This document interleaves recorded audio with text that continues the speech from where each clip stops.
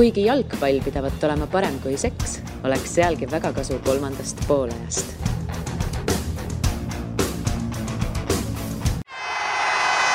Kuulbet, aus ja eestimaine. Tere tulemast, head jalgpallisõbrad, vaatame meid Facebooki või kuulama meid SoundCloudist. Käes on Õhtule jalgpallipodcasti 3. poolaeg. Aeg on järjekordse osaaeg. Neid erinevaid saateid on juba olnud siin kõvasti üle 100 ja tegelikult tänane saade on mõnes mõttes ka erakordne, et tegelikult me pole nii kaugele ajalukku kunagi tagasi ulatunud, et tavaliselt on ikka sellised päevakajalisemad teemad või siis mõned endised praegused jalgpallurid, et 90-ndates me oleme käinud küll ja kuulnud siin igasuguseid lugusid, kuid täna on lood natuke teised. Pika sissejuhatuse lõpuks, minu nimi Siim Kera, minu vasakul käel Õhtule ajakirjanik Karl Juhkami. Tere. Tere Karl, ning tere ütleme ka sulle, Indrek Švede. Tere. Indrek on siin siis ikkagi põhjusega, ei kutsunud teda niisama külla. Nädalavahetusel ootab siis ees Evald Tipneri karikavõistluste finaal, jalgpallis kohtuvad siis Flora ning Levadia ja ega me sellest karika mängust nüüd iseenesest rääkima ei hakka, aga mõtlesime, et jutustaksime veidi siis Evald Tipneri teemadel, et legendaarne väravavaht siis 20-ndatel, 30-ndatel 68 mängu Eesti koondises, kui ma ei eksi, 67 oli seal vist nii Martin Vungi ja Sergei Pareikoga umbes samal real, et Pareikol, kui ei eksi, jäi see 65 ja Vungil vist 67, nii et sinna ta mahtus ja Tipnerist tegelikult üsna palju räägitud ja on ka ju raamat kirjutatud Tiit Lääne poolt, aga alati hea asju meelde tuletada ja vahepeal ikkagi läheb meelest, et selliseid toredaid legendaarseid mehi on Eesti jalgpallis olnud ja Indrek, ma ei hakka siin, ma ei tahaks öelda, et ma ei hakka pikka sissejuhatust tegema, aga ma juba tegin, lähen siis nüüd kohe asja juurde, et raske on kuidagi oomata kogu seda aega siin praegu aastal 2018 ja võib-olla ikka kõige lihtsam kuidagi konteksti panna, et kui me võrdleme siis Evaldit näiteks Mart Poomiga, et ma mäletan jalgaajakirjas, kui oli 100 number 2016 vist aprill, siis tehti ka see 100 Eesti parima jalgpalluri edetabel. Esimene oli Poom, teine oli Klaavan, kolmas oli siis Tipner. Et esimene, kolmas koht, see on ikkagi tegelikult paganalt lähedal, et kas nende kahe mehe selline vahe ongi siis puhtana ainult see välisklubides mängimine? Kas see on see, mis neid eristab lõpuks? See kindlasti ja ikkagi see, et kui tugevas välisklubis keegi on mänginud. Loomulikult, kui Evald Tipner oleks nüüd näinud näiteks Rootsi mängima, Stockholmi AIK näiteks kutsus teda, siis see vast ei oleks nii võrreldav Mart Poomi Inglise premium-liiga klubidega. Aga toona siis ligi 80 aastat tagasi ja enamgi oli lugu selline, et mandri Euroopa selline niisugune kõrgklass, ühest küljest Hispaania, Itaalia loomulikult, aga teisest küljest seda nimetati selliseks Donau koolkonnaks ja need olid siis Austria, Ungari ja Tšehhoslovakkia olid ülikõvad riigid ja nemad olid ka esimesed, kes Mandri-Euroopal tegid profiliigad ja kui nüüd näiteks Evald Tipner oleks läinud Austriasse, Ungarisse või Tšehhoslovakkiasse mõnda meistriliiga klubisse, see oleks olnud täiesti mõrreldav Inglismaa premium liigaga ja siin oleks juba see küsimus olnud, et kui tänapäeval on see tipp ühest küljest nagu väga, väga lai nende liigade mõistes, Inglismaa, Itaalia, Hispaania, Prantsusmaa, Saksamaa, eks ole, siis toona võib-olla see tipp ehk oli veidikene teravam, et jah, niimoodi, aga loomulikult, et kui neid võrrelda, siis ühest küljest on ju selles mõttes lihtne võrrelda, et mõlematel oli sama amet, väravavaht. Teisest küljest jah, see aeg hoopis teistsugune, aga Tipneri puhul ju tegelikult hakkavad mängima veel paljud sellised huvitavad plussid, et noh, võib-olla nad ei puutu otseselt isegi sellesse taseme võrdlusesse, aga lisavad sellist välist efekti, milleks on siis see, et tema mängis ju ka ründajana, ka jalgpallis. Ja kui nüüd seal kas või Tipneri raamatus see statistika kõik kenasti paika peab, siis 112 mängu Eesti meistrivõistlustel ja 19 väravat. Ka hat-trick löödud Eesti meistrivõistlustel. Mul oli siukene asi, et kui ma lugesin selle Tiit Lääne raamatu läbi, siis ma helistasin talle ja muljetasin ja ütlesin talle veel sellise mõtte, et tead Tiit, et kui ma praegu selle Tipneri raamatu läbi lugesin, noh samal ajal teades, kes on Poom ja Tipner ikkagi käinud välisklubides. Kui ma selle läbi lugesin ja olles veel selle raamatu mõju all, siis ma hakkan isegi kahtlema, kas Tipner ei peaks olema number 1 Eesti jalgpallis. Tiitul oli väga hea meel, et tõesti või? Aga miks ikkagi siis Tipner nagu välismaale ei jõudnud? Sa mainisid, et sai kutseid Stockholmi, AIK, neid kutseid oli kindlasti veel. Ometi ta jäi Eestisse, kogu karjäär vist oli Tallinna Spordis. Et miks ta ei läinud siit Eestist välja? Jah, noh, me saame ju praegu, eks ole, oletada. Käis ju Arnold Pihlak 20. lõpus, kes oli 28 aasta Viini Austrias. Ja vaat see, mis ma räägin, oleks on oletus. Meil ei ole ju siin Evaldit võtta, et kuule Evald räägi nüüd ära, miks sa ei läinud. Aga üks põhjusi oli kindlasti see, et professionalism oli siiski nagu teatud riikides Eestis seal hulgas niisuguse mitte põlu all, aga tema peale vaadati ikkagi natukene vildakalt. Noh, et ikkagi olümpia oli ju toona ka selline väga tähtis võistlus. Pärast seda, kui eestlased hakkasid seal edukad olema, väga paljudes riikides, ka Põhjamaades oli ju olid sellised väga tugevad amatörismi ideaalid ja mitte ainult Põhjamaades, ka seal Lääne-Euroopas, näiteks Prantsusmaal eriti väga tugevalt. Ja see kindlasti ka avaldas oma mõju ja oli ju ka nõnda, et mõnikord näiteks, kui tulid Eestisse mängima välismaa profiklubid, nemad käisid, nendel oli niisugune tavapärane hooaeg, sügis, kevad, eks ole, mängiti talv läbi, Euroopas pehmed talved, suvel oli paus, millega need pausid täideti turneedega, et raha koguda.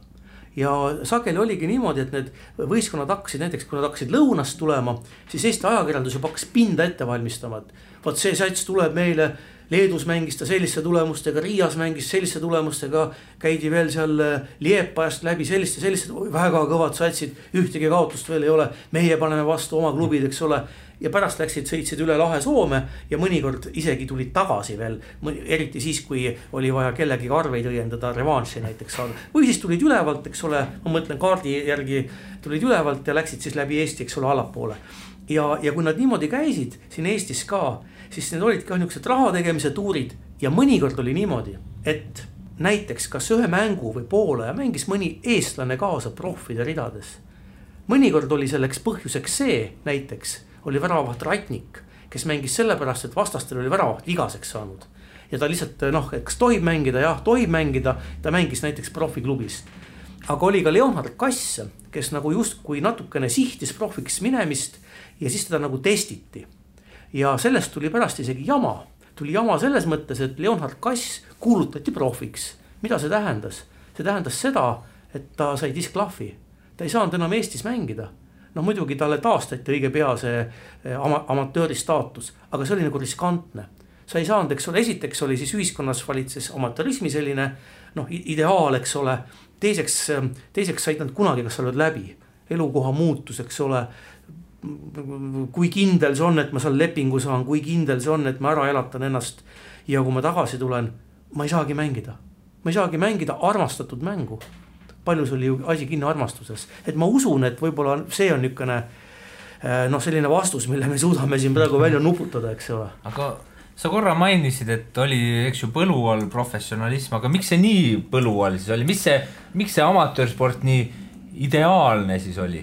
No ma tegelikult natukene täpsustasin, et põlu alla natuke liiga kõva, ma ütlesin tõesti põlu alla, aga et see oli natukene vale väljend, aga ta oli jah natukene nagu ikkagi vaadati viltu, no olid sellised ühiskondlikud olud ja Pierre de Coubertini ideaalid ja olümpiamängud ja keha ja vaim ja raha eest mängimine on ikkagi ei ole õige ja samamoodi nagu näitleja elukutse oli ju väga paljuski toona ju, võib-olla toona enam mitte, aga veel varem, eks ole, sellise kerglane ja vanemad inimesed, et mis asja sa oled näitlejaks ja kes siis sa oled nagu mingi tola tsirkusartist, eks ole, ja kes siis sellise tola tegemisega lava peal nüüd endale elatist teenib ja eks ta võib-olla spordis oli umbes samamoodi, et ikkagi vaadati selle peale niimoodi konservatiivselt ja väga raske on ennast võib-olla sellest õhustikuga ette kujutada.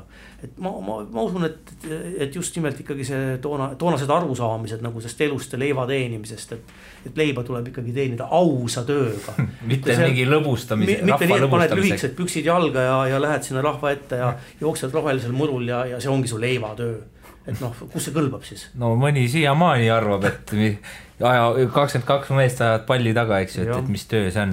Aga Pihlakut mainisime ja üldse, ega ma ei tea, milline see selline profielu siis toona oli, näiteks kui Pihlak käis Viinis, et praegu me teame, et sa antakse sulle korter ja eks ju auto ja ma ei tea, kas toona võib-olla see hobus, et käia trennis ilmselt, eks mitte, mis saaks ka päris hea vaatepilt, aga ma ei tea, mõne kopika ikka sai, aga kindlasti mitte nii, et tuled koju Eestisse ja hakkad siis investeerima ja ma ei tea, mis asju tegema.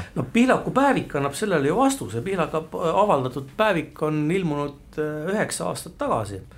Arnold Pihlak, siis tema päevikud on säilinud ja ka see sama juba meie poolt räägitud Tiit Lääne, siis kelle käes need päevikud olid, publitseeris selle ja sealt tuleb see rahasi tõesti välja, et Pihlak ju tegelikult mitte ühtegi Austria meistrivõistluste mängu ei mänginud.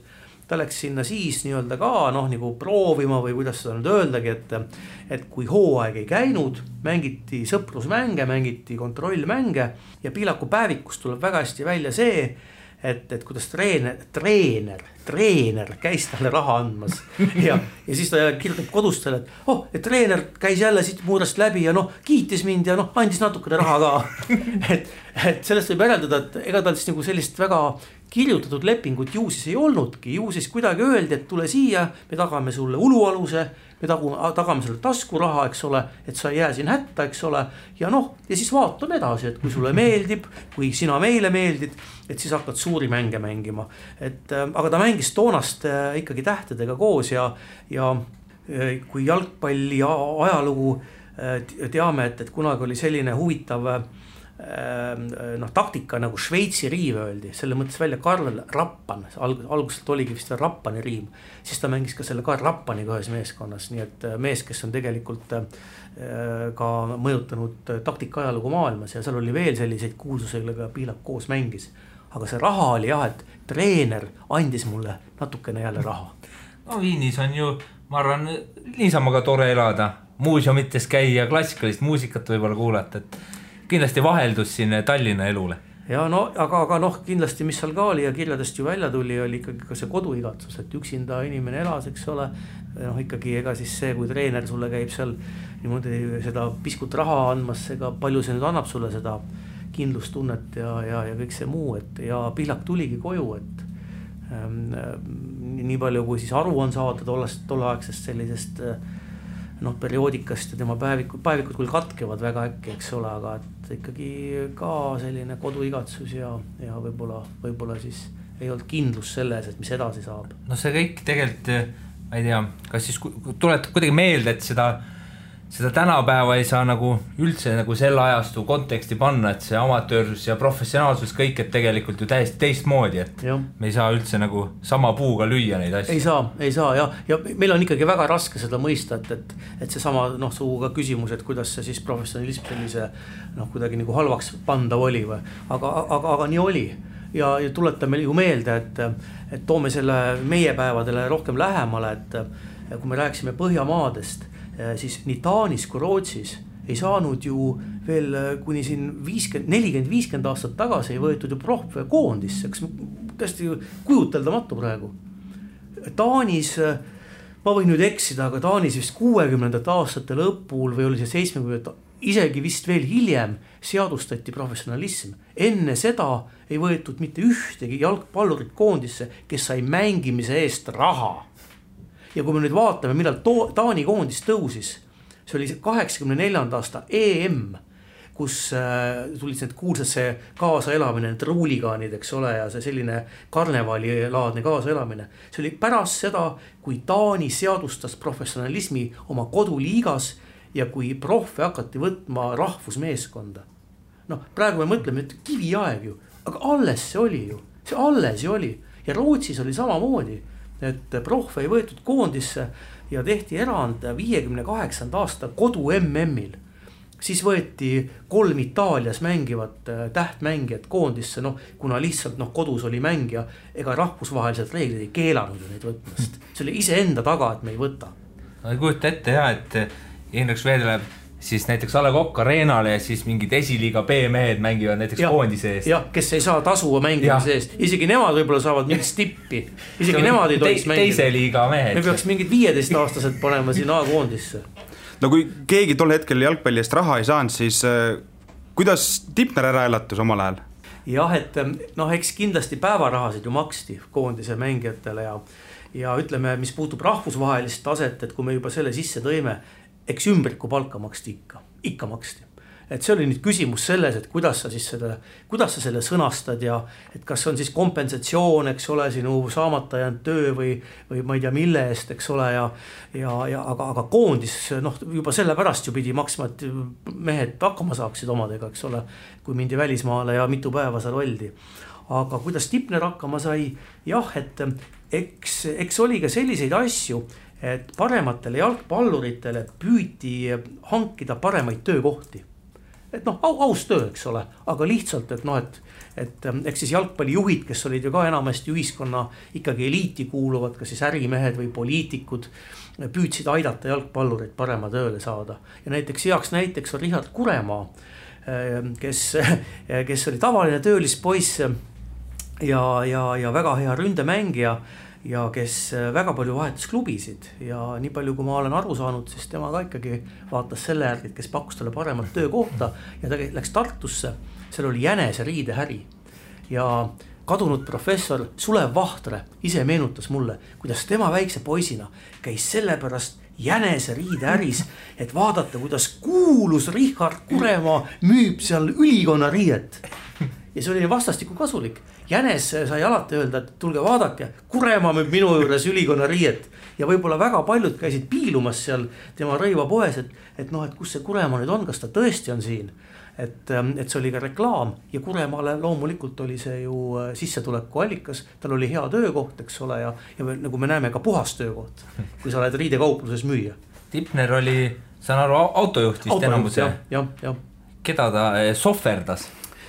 Ma ei teagi tema, kas ta ei olnud ka rohkem veoautojuht, et näiteks Eduard Elman, kes oli ju enne sõda oli suurim väravakütt koondises.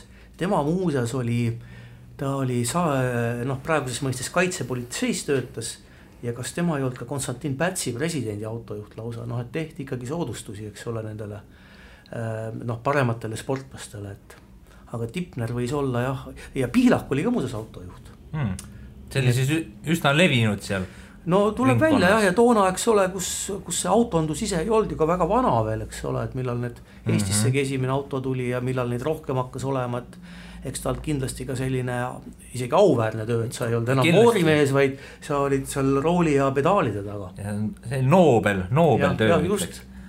No sa mainisid seda, et koondises ikka selline nii-öelda käesurumise eest anti sulle ümbrikus nagu raha, kas see võis olla ka põhjus, miks Tipner proovis kätt ka jääpallis ja mingite andmete peal isegi jäähoki koondises on ühe mängu teinud? Ja ütleme see ümbriku asi, ikkagi ma natuke täpsustan, et see nüüd eelkõige käis välismaa kohta. Et Eesti kohta ma rääkisin päevarahadest, eks ole, et küllap need olid, kas Eestis ka ümbrik oli, küllap oli. Ma hakkan mõtlema, ma olen ise Kuremaaga kohtunud, Tipneriga mitte, Tipner oli ammu surnud, kui mina lõpuks siia maailma tulin. Aga isegi Kuremaa vist midagi rääkis ka selle Jänese kohta, et seal oli kas 13. palk või kas see siis nüüd kõigile töötajatel oli, aga talle siis ehk oli, eks ole, et kui lihtsalt väljapaistvale inimesele Eesti ühiskonnas, aga jah, et Tipneri puhul, et mis see küsimus nüüd oli? Et kas sellepärast oli ka jääpall ja jäähoki? Ja. ei, ma ei usu, sest et tollal ju kõik vist mängid hokid ka. Sellepärast, et kui sa talvel tuli lumi maha, siis jalgpalli mängiti vähem, mängiti küll, kui võimalik oli, aga taheti ju sporti teha, tehti ju ikkagi iseenda pärast, mitte nüüd sellepärast, et leiba lauale tuua, kuna töökoht oli olemas, et see oli lihtsalt lõbus, see oli lihtsalt meeldis ja oli ka vaheldust pakkuv, et kui sa said vahepeal uisutada jää peal ja eks ole, et võib-olla need numbrid käime siis ka veel üle, et jääpall, kui ma õieti mäletan, lõpetati Eestis ära 1936. aastal, sest jäähoki võttis selle koha üle, aga kuni selle ajani siis ikkagi mängiti, Eesti meistrivõistlusi peeti ja Evald Tipner, ma vaatasin ka värskelt järgi, et kui ma sain õieti arvestasin, et ta vist mängis 7 mängus, ta oli 7-kordne Eesti meister kindlasti ja ta oli 9 väravat. Ja nendes mängudes, kus tema osales, löödi 25 väravat, nii et tema 9 on siis protsentuaalselt üpris kõva tulemus. Ta oli siis ründaja, jääpallist oli ainult ründaja, mitte väravaht. Et jäähokis mängis ka 1 mängu Eesti koondise ees. Ründajana, väravvahina? Ründajana, ta oligi, uiskudel oli ta ainult ründaja. Ja jalgpallis oli ta ründaja siis, kui mäng ei olnud võib-olla nii oluline, mõnikord läks teiseks poolajaks ründama, eriti välismeeskondade vastu ja ka skooris, isegi nii kõva klubi vastu. No tänapäeval ta ei ole enam nii kõva klubi, kunagi oli ta ülikõva klubi ja Ungaris on ta ikka kõva klubi nagu Ferencváros. Tipner on löönud, saistanud Budapesti Ferencvárosi võrku ja ta lõi muuseas ka pendlaid ja pendlaid lõi ta ka väravavahina. Nii et ei ole niimoodi, et kui me vaatame siin mingeid neid Lõuna-Ameerika väravavahte, kes löövad ja mõtleme, et enne seda nagu ei olnudki midagi, meil omal on mees väravavaht, kes lõi pendlaid. Siis on nagu kahju, et koondises seda penaltit ei tulnud, et saaks praegu uhkustada, et näed, on olemas. Jah, tõesti kahju. Et eks siis klubis oli ta võib-olla, tema sõnavõim oli autoriteet suurem ja need mängud olid ka väiksema kaaluga, aga rahvusvaheliselt pidi arvestama, et võis ju kontra vastu tulla, kui sa ebaõnnestud, eks ole, ja ta ebaõnnestus ka Tipner penaltite löömisel. Aga kui tavapärane see üldse oli, et üks mees on siis vahepeal väravast, siis teiseks pooleks läheb ründesse? Ma ei oska öelda, kui tavaline, sest et kas sellest alati ka mingi märk maha jäi, kas või perioodikas, et nüüd seda mainiti, et ma niimoodi ei oska nagu hinnata. Kujutan ette, et võib-olla kindlasti oli natuke vabam see, eks ju, kui praegu on need positsioonide osas. Võis olla, aga võis ka mitte olla. Tegelikult ei tule nagu meelde, et need meie teised tippväravaid oleks niimoodi nagu väljakul mänginud, et ma arvan, et Tipneri tausta puhul ikkagi mängis ka kaasa see, et ta jah, uiskude peal oli ründaja ja selline ründaja vaistu pidi ta järelikult ikkagi olema. Et võib-olla see ikkagi aitas ka kaasa, et ta siis jah, seal rohelise muru peal ka oli jah edurivis.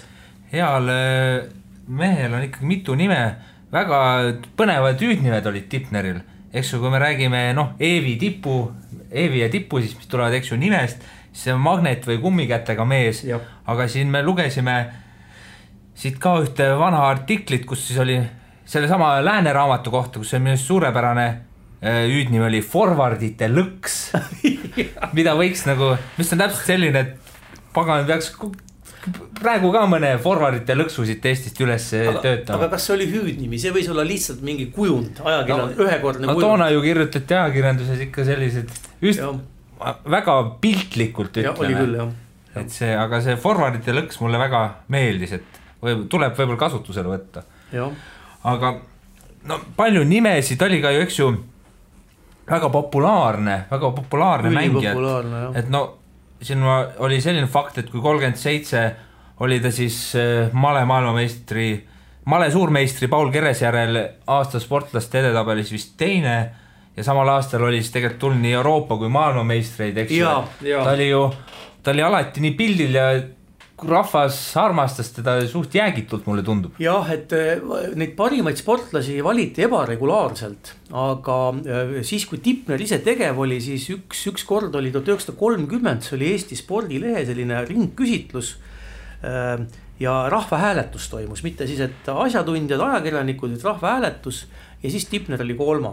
ja eespool oli kergejõustiklane ja maadleja, et Elmar Lähn oli kergejõustiklane, Voldemar Väli oli maadleja ja 30. aastal ja ütleme olümpiamänge ei toimunud kergejõustikus maadluses, kergejõustikus üldse MM ei olnud, eks ole, aga see 37. aasta, mida sa mainisid, see on väga tähenduslik tõepoolest, ta on sellepärast tähenduslik, et sel aastal oli ju Eestis tohutult palju selliseid spordivõite ja mida Tipner võitis? Balti turniiri ei võidetud, Eesti meistriks ta ei tulnud, Eesti meistrivõistlusi ei peetudki, kuna mindi üle sellele sügis-kevadsüsteemile ja 37 aasta meistrid ei selgunud. Ühesõnaga, Balti meistriks ei tulnud, Eesti meistriks ei tulnud. Mis on nagu positiivne on see, et Eesti saavutas selle esimese MM-võidu Turus, Soome oli 1-0, Tipner väravas, siis Saksamaal, eks ole, kus MM-il juhiti võõrsil Königsbergis 1-0 poolajaks ja kus Tipner sai superarvustused Kikkerilt. Toonane ajakirja Kikker, vist seal oli mingi 15 lehekülge pühendas sellele MM-mängule Eestiga, et seal olid jah ainult niisugused ülistused, kus siis Eesti press korjas ka üles see ikkagi selle kõige magusama ja Rahvaleht isegi tegi seal järelduse, et Tipner on maailma number 1 väravavaht. Ja järeldus tuletus sellest, et sakslased olid kirjutanud, et isegi kuulus Samora ja Hiiden ei olnud nii hästi mänginud viimastel kordadel, kui Saksa publik neid nägi. Aga jah, et see 37. aastal siis, mis oli ju veel, Eesti laskurid suure meediakera saatel võitsid selle kuulsa Argentiina karika ja kokku individuaalselt ja meeskondlikult võideti 10 MM-kulda, pluss veel hõbedaid ja pronkse. Nemad ka ei saanud Tipnerile vastu. Kristjan Palusalu tuli Euroopa meistriks. Arnold Luhaäär tegi tõstmises maailma rekordi. Üliõpilaste maailmameistriks universiaadil tuli Friedrich Issak, see odaviskaja ja keegi oli veel, kes tuli üliõpilaste maailmameistriks, hetkel pähe ei tule. Nemad ka jäid maha ja Paul Keres, kes võitis esikoha, seda Tallinna Raekoja saalis arutati, seal oli siis mitte rahvahääletus, vaid oli selline kogu asjatundjaid kokku aetud. Konsiilium oli koos ja Raekoja saalis pidulik see ja enne seda, kui hääletama hakati, arutati, et kas maale üldse ongi sport. Nii et ütleme siis, et sportlastest tuli Tipner esimeseks.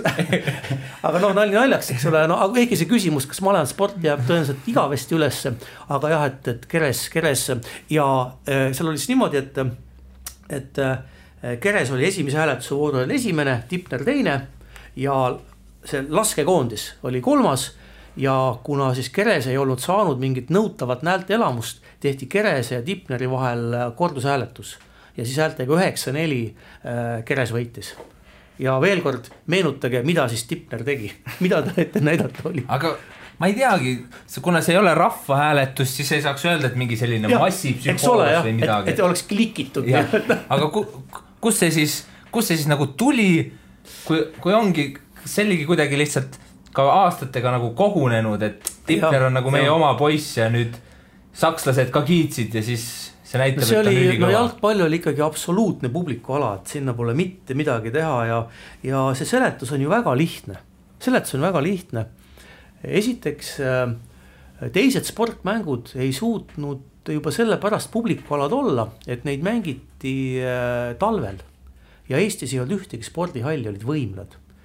Tartus oli ülikooli võimla ja Tallinnas oli Harju-Oru võimla, mis see on praegugi ju alles, eks ole, see majakene seal Toompea vastas, aga kuhu ei mahtunud väga palju inimesi ja oli siis Kadrioru tennisehall.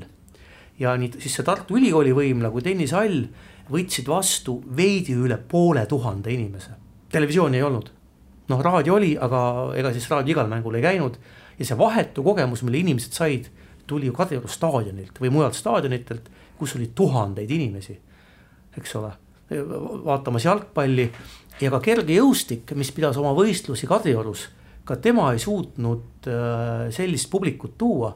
Ma just äsja vaatasin neid, uurisin seda temaatikat ja kui jalgpalli puhul me teame, et kui olid maavõistlused Eestil, siis rekordarv oli 12 000, oli seal ka 10 000, see oli nüüd päris juba siis 30ndate lõpus, aga enne seda oli 8000, 7000, 6000, siis kergejõustikul oli rekordarv maavõistlustel oli 4000 inimest ja see oli rekordarv, tavaliselt oli 2000 inimest ja kõige rohkem kergejõustikku tuli vaatama hoopis 1926. aastal ja see oli mitte Eesti maavõistlus, vaid Paavo Nurmi tuli Eestisse ja Paavo Nurmi oli ta oli tänapäeval me ütleksime, ta oli Elvis.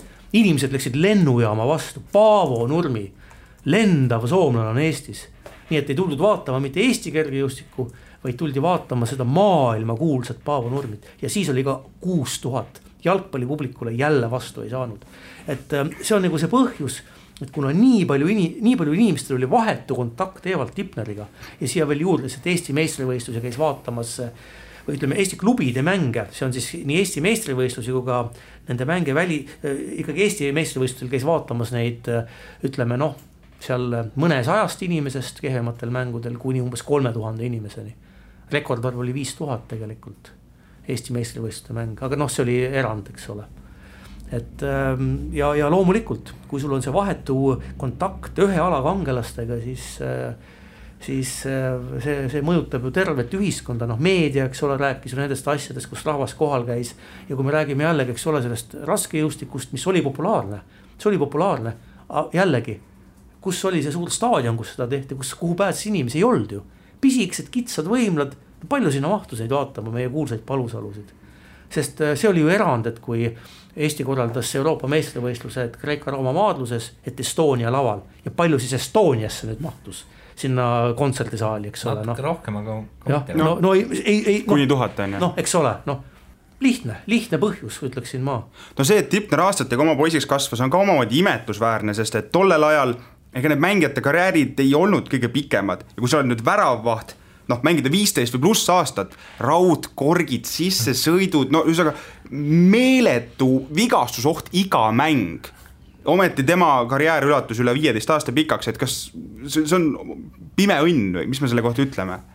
Tal oli ikka ka vigastusi, Helsingis tal läks lõualuu, ma mäletan, siis mäletan vist, kus oli 30. aastate lõpus, kui ka ajakirjandus kajastas seda, et Tipner läheb operatsioonile, et tal ikka oli ka selliseid asju, aga ta saatus oli talle armulisem kui Mart Poomile, ütleme niimoodi. Aga kindlasti see ikkagi see meeletu armastus spordi vastu, ega siin muud ei ütle. Ja spordi vastu selles mõttes, et tema mitmekülgsus ei piirdunud ju ainult meeskonnamängudega, et ta oli ju kergejõustikus ka kõva käpp, et ta oli 26. aastal, oli ta kolmikhüppes Eesti meistrivõistlustel 3. aasta hiljem kordas seda saavutust ja 26. aastal oli ta Eesti edetabelis kolmikhüppes 3. kettaheites 7. Palun väga. Aga see oli muidugi toonasel ajastul omane. See ei olnud ainult tema puhul niimoodi. Ilmselt teised spordialad ahetasid ja ohetasid, et missugune potentsiaal neil kaduma läks tänu jalgpallile. Kindlasti. Ta oli ju 1,94 või mis ta oli, igal poole sobib. Atleet, Mulle tundub, et see tema selline, see miks rahvast teda armastas, oli ka natuke vist tema iseloomus, et ta oli selline vist hästi eestlaslik, et tagasihoidlik, aga samas ka vist ikkagi selline, ma ei tea, sõbralik ja ma ei tea, kas just natuke rahvamees, aga jah, või tõenäoliselt küll, et nii palju jälle, kui siis meheni on jõudnud, et ega tema selline praalija mees kindlasti ei olnud, et ikkagi pigem tagasihoidlik ja tema ikkagi võlus oma mänguga, et ma kunagi rääkisin ka kadunud Heino Mikkiniga. Heino Mikkin, kes ta oli ajakirjanik ja tema muuseas, ta oli ajakirjanik juba enne Eesti annekteerimist ja siis pärast juba annekteeritud Eestis oli tema see, kes pani aluse Eesti Televisiooni sporditoimetusele, nii et ta oli ka ekraani peal ja vahepeal oli ka siis Halloomees. Temast kunagi ilmus üks lugu pealkirjaga Halloomees, et ta oli see raadios ka. Ja tema rääkis mulle niisugust asja, et Tipnerile meeldis selline ikkagi niisugune efektne mäng, et ta oli mõnikord kuidagi siis selliselt teinud, et nagu pall tuleb ja Tipner kuidagi teeskleb, et et ei nagu näe või ja siis viimasel hetkel hopsti võttis kinni, et eks me loomulikult ju peame suhtuma sellistesse mälestustesse kriitiliselt, et kindlasti saab juurde panna ja hakkada lugu jutustama, siis paned sinna niisugust magusat värvi juurde, aga midagi pidi olema, vaevalt, et nüüd sellised lood nüüd nullist tekivad ja üks asi, mis mul on meelde jäänud, mida Mikkin rääkis, et Tipneril ei ole olnud selline lahtilöök väravast käest, et tema kirjelduse järgi siis pall oli lennanud madalalt üle mängijate peade niimoodi sirgjoones. Ma jällegi pole näinud. Ma arvan, et me peaksime olema kriitilised selle suhtes. aga ma usun, et me saame teha järeldused, et ju see pall siis niimoodi ei lennanud, ju ta siis ikkagi madalalt lendas niimoodi. Et jah, Tipneril oli jah selline komme olnud, et ta nagu natukene mängis publikule, jah. No Arti võib-olla siis joon sellele, et äkki Tipner oli see esimene, kes tegi kuulsa Skorpioni tõrje mängu ja... No seda, sinna maale me vastu ei jõua. Või ütleme niimoodi, kui Tiit Lääne on juba väga eakas ja jutud ja need kalamehe jutud lähevad, siis võib-olla meeldib Tiit Läänele, et oi, et mul tuleb meelde jah, et Tipner tegi Skorpioni ka. No kui ta oli niuke rahvamees, siis rahva südametesse või mälestustesse on ta kindlasti jäänud oma Sony tõttu. See on ju kõige ikoonilisem asi Evald Tipneri juures. Jah, aga eks see Sonysid olnud ju teistelgi ja ma olen ise ka mõelnud selle üle, et see Sony, aga ma usun, et see vastus on jällegi suhteliselt lihtne. Sony oli ju praktiline vahend, seda kandsid väravavahid ja miks ta oli, tõenäoliselt, eks ole, päikse vastu. Ja kui me nüüd mõtleme mille peale, mõtleme selle peale, et nokamütse toona ei olnud. Aga tänapäeva väravavahid kasutavad ju nokkmütse, kui on vaja päikesest varju saada. Et ma usun, et see oli väga praktiline põhjus kõikidel väravavahtidel. Sest et toonastest peakatetest, mis võis kõige rohkem päiksest varju anda, kaabu nagu välistame, see oleks kuidagi väga mittesportlik. Pealegi Sonyl on ju see eelis, et ta püsib sul paremini peas, eks ole. Ta on nagu pigem niimoodi sportlasele sobivam peakate, et ma usun, et see oli see. Sa Indrek kindlasti pole sellist Evald Tipneri Sony ajalugu uurinud, eks ju, aga siin tekib kohe mõte umbes, et tänapäeval on ka ju jalgpallirid sellised ka aksessuaarid, mis neil on ka selline natuke praktiline, aga ikkagi sellega annab edasi sellist mängi, eks ju, iseloomu, et huvitav, kas Tipneris oli ka ikkagi mitu erinevat Sony ja kas ta ikkagi enne mängu valis, millist siis täna kanda või oli nii, et üks räbalaks ja siis kuskilt uus? Vaat ei tea, aga ma usun, et toona oli ikkagi elulaad oli kasin ja palju selle autojuhi palk oli, et tal nüüd 10 Sony seal ripub, eks ole. Kui tal nüüd ei olnud mõnda austajat või austajaid, kes talle kinkis neid Sonysid, aga... Või võisid jänese riidärist äkki Kurema saatis. Kurema tõi talle jah, et ei tea jah, et ei oska öelda, aga ma usun, et pigem see variant, et ikka ühe Sonyga lõpuni ja võib-olla oli ka, et üks oli tänaval käimiseks ja ehkki võib-olla kaabuga käidi ikka tänaval, ei tea, ühe klubiga pani ta ka, sest mõttes lõpuni, et Tallinna spordis ju kogu karjääri mängis. Ja hiljem Spartakis see oligi tegelikult spordist tuletatud, jah. Et mis nagu selle põhjused võivad olla, et ikkagi üsna pikk karjäär, et toona ka ju klubis ju vahetati, sa tõid kas või selle samase Kurema, eks ju näiteks, et ei olnud, et kui praegu on sellised ühe klubi mehed haruldased, siis kindlasti neid oli rohkem, aga see ei olnud ka ju tavapärane asi. Ma usun, et siin oli nüüd asi oli puhtalt persoonis kinni. Ma usun, et see oli lihtsalt, tegemist oli lojaalse inimesega. Sest et mis muud seletusi ikka tuua, kui me Kuremaa puhul ütleme, et ta mängis ju Tallinnas, ta mängis Tartus, ta mängis ka Pärnu Tervises Kuremaa, eks ole. Ja Tipner mängis Tallinnas ainult ühes meeskonnas. Ma usun, et see on ikka puhas lojaalsus, mis siin muud saab olla, sest tema tasemel väravavahti kindlasti, vähemalt püüti niimoodi, kas või kombiti pinda, eks ole, et äkki tuled Kalevisse, äkki tuled Tallinna jalgpalliklubisse, hiljem Estoniasse või Puhkekodusse või Estasse, eks ole, aga see, et ta jäi spordile truuks, on ühest küljest niisugune ajastule omane ja teisest küljest, ma arvan, räägib tema kui isiksuse kohta ikkagi niisugust positiivselt. Sina, Indrek, ma tean, käisid ka Pariisis Tipneri jälgedel, aga ütleme nii, et sa ei jõudnud sinna, sest sa tegid vea. Jah, see on jah niisugune. Teeme nüüd nii, et ma räägin selle loo ja siis on pärast piip kogu aeg, et siin on jah niisugune hale naljakas lugu juhtus minuga, et ma käisin Pariisis ja siis loomulikult eelnevalt ju ka mõtted läbi, et mida sa vaadata tahad ja Louvre ja Eiffeli torn ja kus muidugi oli ka varem juba käidud, aga ikkagi, et veel kõik üle käia ja siis mõtlesin, et peaks ikkagi selle Eesti jalgpalli ajaloo jälgi ka ajama ja loomulikult, eks ole, Pariisis olümpiamängud 24. aastal Eesti meeskond mängis olümpiamängudel ja kõik uurin välja, lähen kohale sinna, teen seal fotosid ja teen seal keset olümpiastaadionit, kuidagi hiilisin sinna sisse, sinna vist ei pidanudki sisse hiilima, saigi niisama ja teen seal platsi peal videot ja räägin ise peale ja et noh, et näed, siin on nüüd Eesti mängis ja siis pärast, kui ma koju jõudsin, siis oma häbiks ma pidin tõdema, et ma ajasin lihtsalt 2 asja sassi. Et üks oli see mäng USA-ga olümpial, mida Eesti pidas ja teine asi oli pärast olümpiat, kui Eesti oli välja kukkunud maavõistlus Iirimaaga. Ja juhtus lihtsalt niimoodi, et seal olümpiastaadionil mängiti Iirimaaga, mis oli siis tavaline maavõistlus, see ei kuulunud olümpiamängude kavva ja olümpiavõistlus peeti hoopis mujal. Nii et see minu uhke jutt seal video peal, et me oleme nüüd siin, kus Eesti pidas oma olümpiamängu, jah, see nagu on kõik seal vale, et jah, tagantjärgi tõesti nagu koomiline. Jah. Oli kõik, soovisite valetada videos kogemata. Jah, et selle video peaks jah ära hävitama.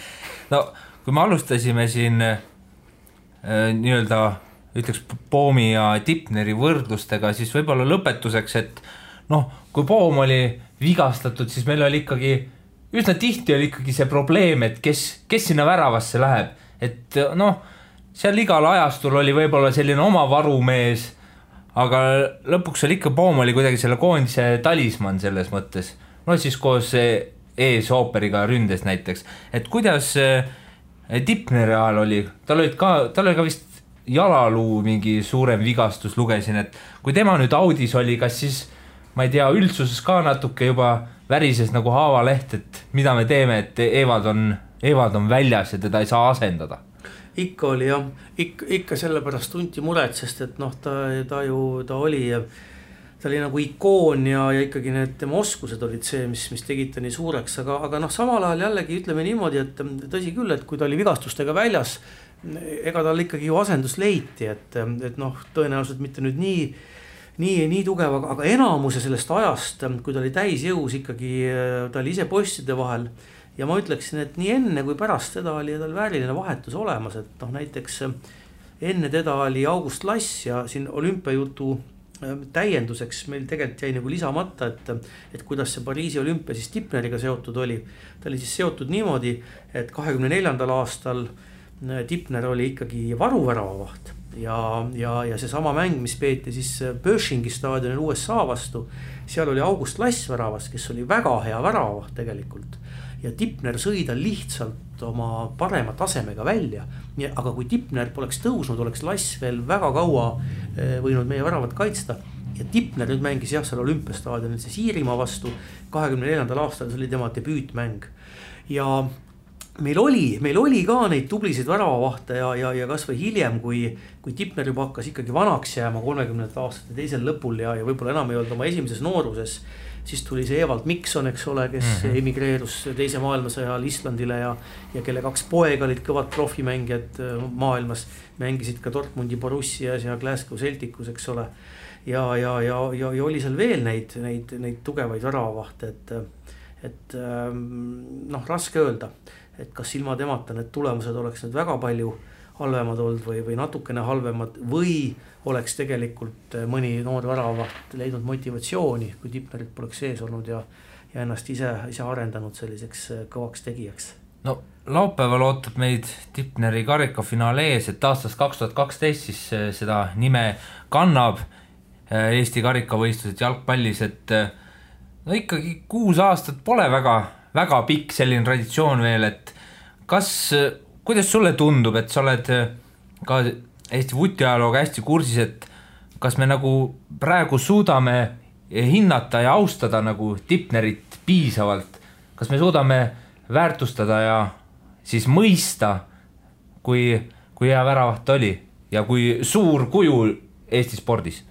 Ja ma usun, et see 6 aastat on selles suhtes olnud väga tänuväärne aeg ja on olnud nagu suur kummardus Evald Tipnerile sellel põhjusel, et avalikkus ja meedia on tegelikult selle Tipneri nime ja karikavõistlused kokku sidunud. Et me näeme ju praegugi, et kuidas kirjutatakse Tipneri karikavõistlused, kuigi see ei ole ju võistluste ametlik nimetus on Eesti karikavõistlused. Aga see, et see nimi on omaks võetud, see on tegelikult suur kummardus Tipnerile. Et kõik saavad aru, mida tähendavad Tipneri karikavõistlused, ei pea enam seletama. Ja sama on toimunud noortega, et ma käin, mitu aastat olen käinud Arte gümnaasiumis seal jalgpalliklassis jalgpalli ajaloo tunde andmas. Ja ma olen alati uurinud ja et kui palju nagu teatakse mõningaid ka tuntud nimesid ja võib küll öelda, et Tipneri nimi on ülekaalukalt tuntud, et ma pakun, et 9 noort 10 teavad Tipneri nime. Jalgpallinoort siis. Jah, jalgpallinoort ja see on tänu karikavõistlustele. Ilma selleta, kui palju see noor nüüd ikka jalgpalli ajaloo vastu huvi tunneb, kui palju ikka see info temani jõuab, eks ole. Maailmas nii palju muud huvitavad selle noore inimese jaoks, aga tänu sellele on Tipneri nimi tuntud ka noore põlve jalgpallurite hulgas. Ja see on ju tegelikult, see on ju see, mida me tegelikult tahaksimegi, kui me tahame kellelegi austust avaldada. Ja nüüd olen juba mitu korda öelnud, et lõpetuseks, nüüd ikkagi täitsa lõpetuseks. Ralliaeg 5.20 Indrek Švede, kuidas kommenteerime? Käed on juba siin näo peal. Häbi on ikka, häbi on, et ega midagi pole teha, et jah, et ma nii ausameelselt püüdsin ära jagada, et kuidas selle rooliga ümber käia, mis nii inertselt reageeris, aga jah, nii kui ma nüüd tagantjärgi aru sain, oleks pidanud lihtsalt tuimalt gaasi vajutama, et kindlasti oleks tulemus paremad. Aga see ei vabanda, ikkagi on häbi, lihtsalt häbi. Pole hullu, ma arvan, õnneks on see lihtsalt väga tõsine rallisätin.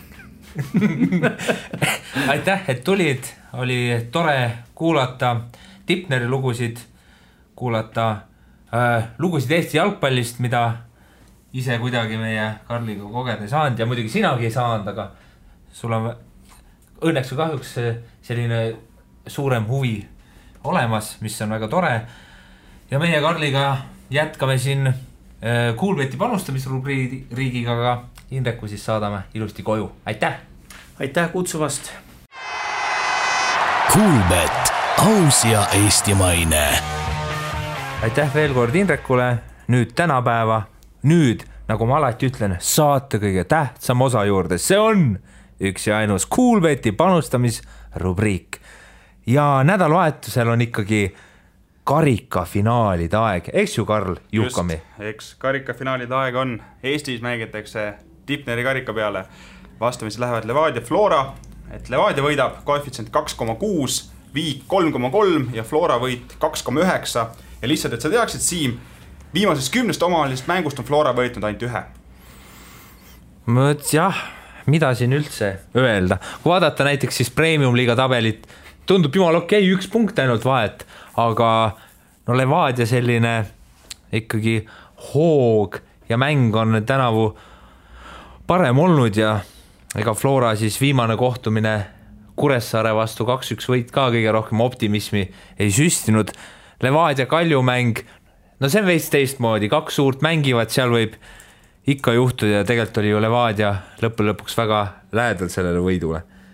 Mis sa arvad, kas Flora võidab? Nad pole 7 mängu liigas Levadiale vastu saanud.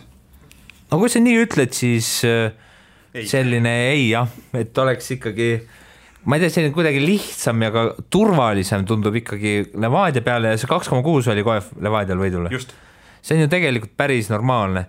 Eks muidugi karikafinaal on natuke teine ja sisuliselt mängitakse, eks ju, Flora koduväljakul.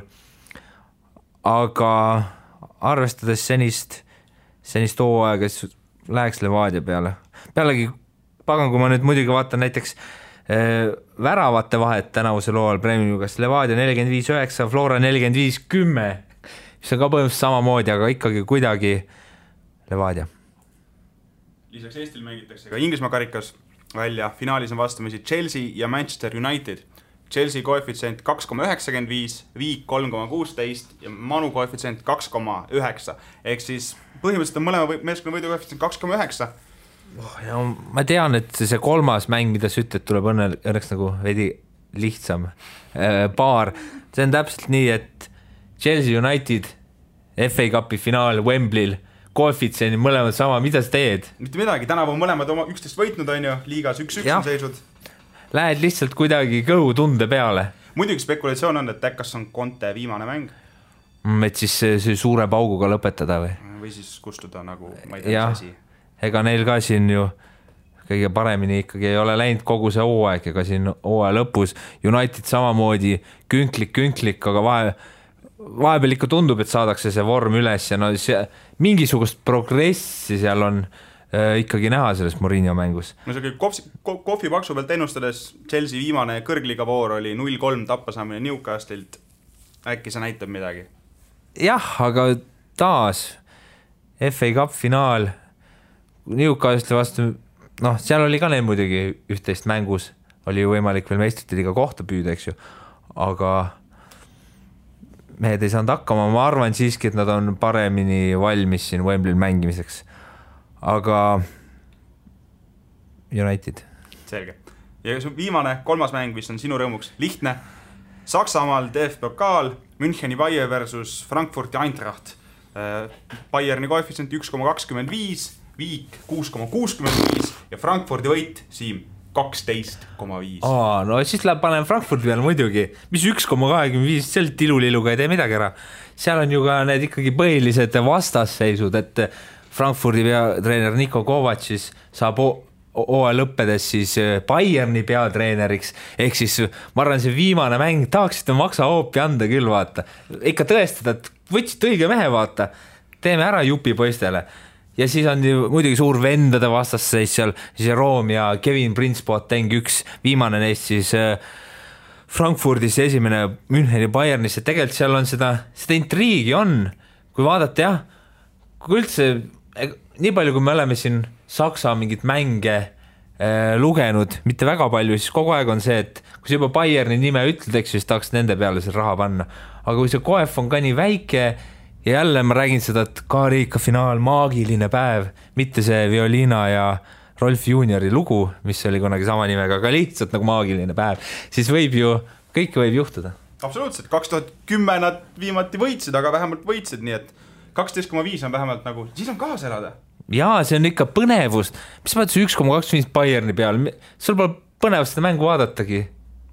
Õues on ju nagu nii soe ka. Ja. Täpselt, mängi ise jalgpalli. Jah, täpselt. Aga kui sa paned nagu Frankfurti peale, saad elada sellist kuninglikku, sellise kuningakassi ja sellise, et kuidas see öeldakse, couch potato vahelist elu. Et see on mõnus, see on raha nii palju mängus, sa närvitsid seal teleka ees ja chill. Mitte mingisugune päike ei tõmbasid välja. Jah, et saad palavas toas veel rohkem higistada. Täpselt, Frankfurt. Näidake, mida te suudate. Aga sellega Kuulbeti panustamise rubriik lõpetab. Sellega lõpeb ka saade Evald Tipnerist. Kuulake, vaadake, jälgige meid järgmine kord. Nägemist, olge toredad.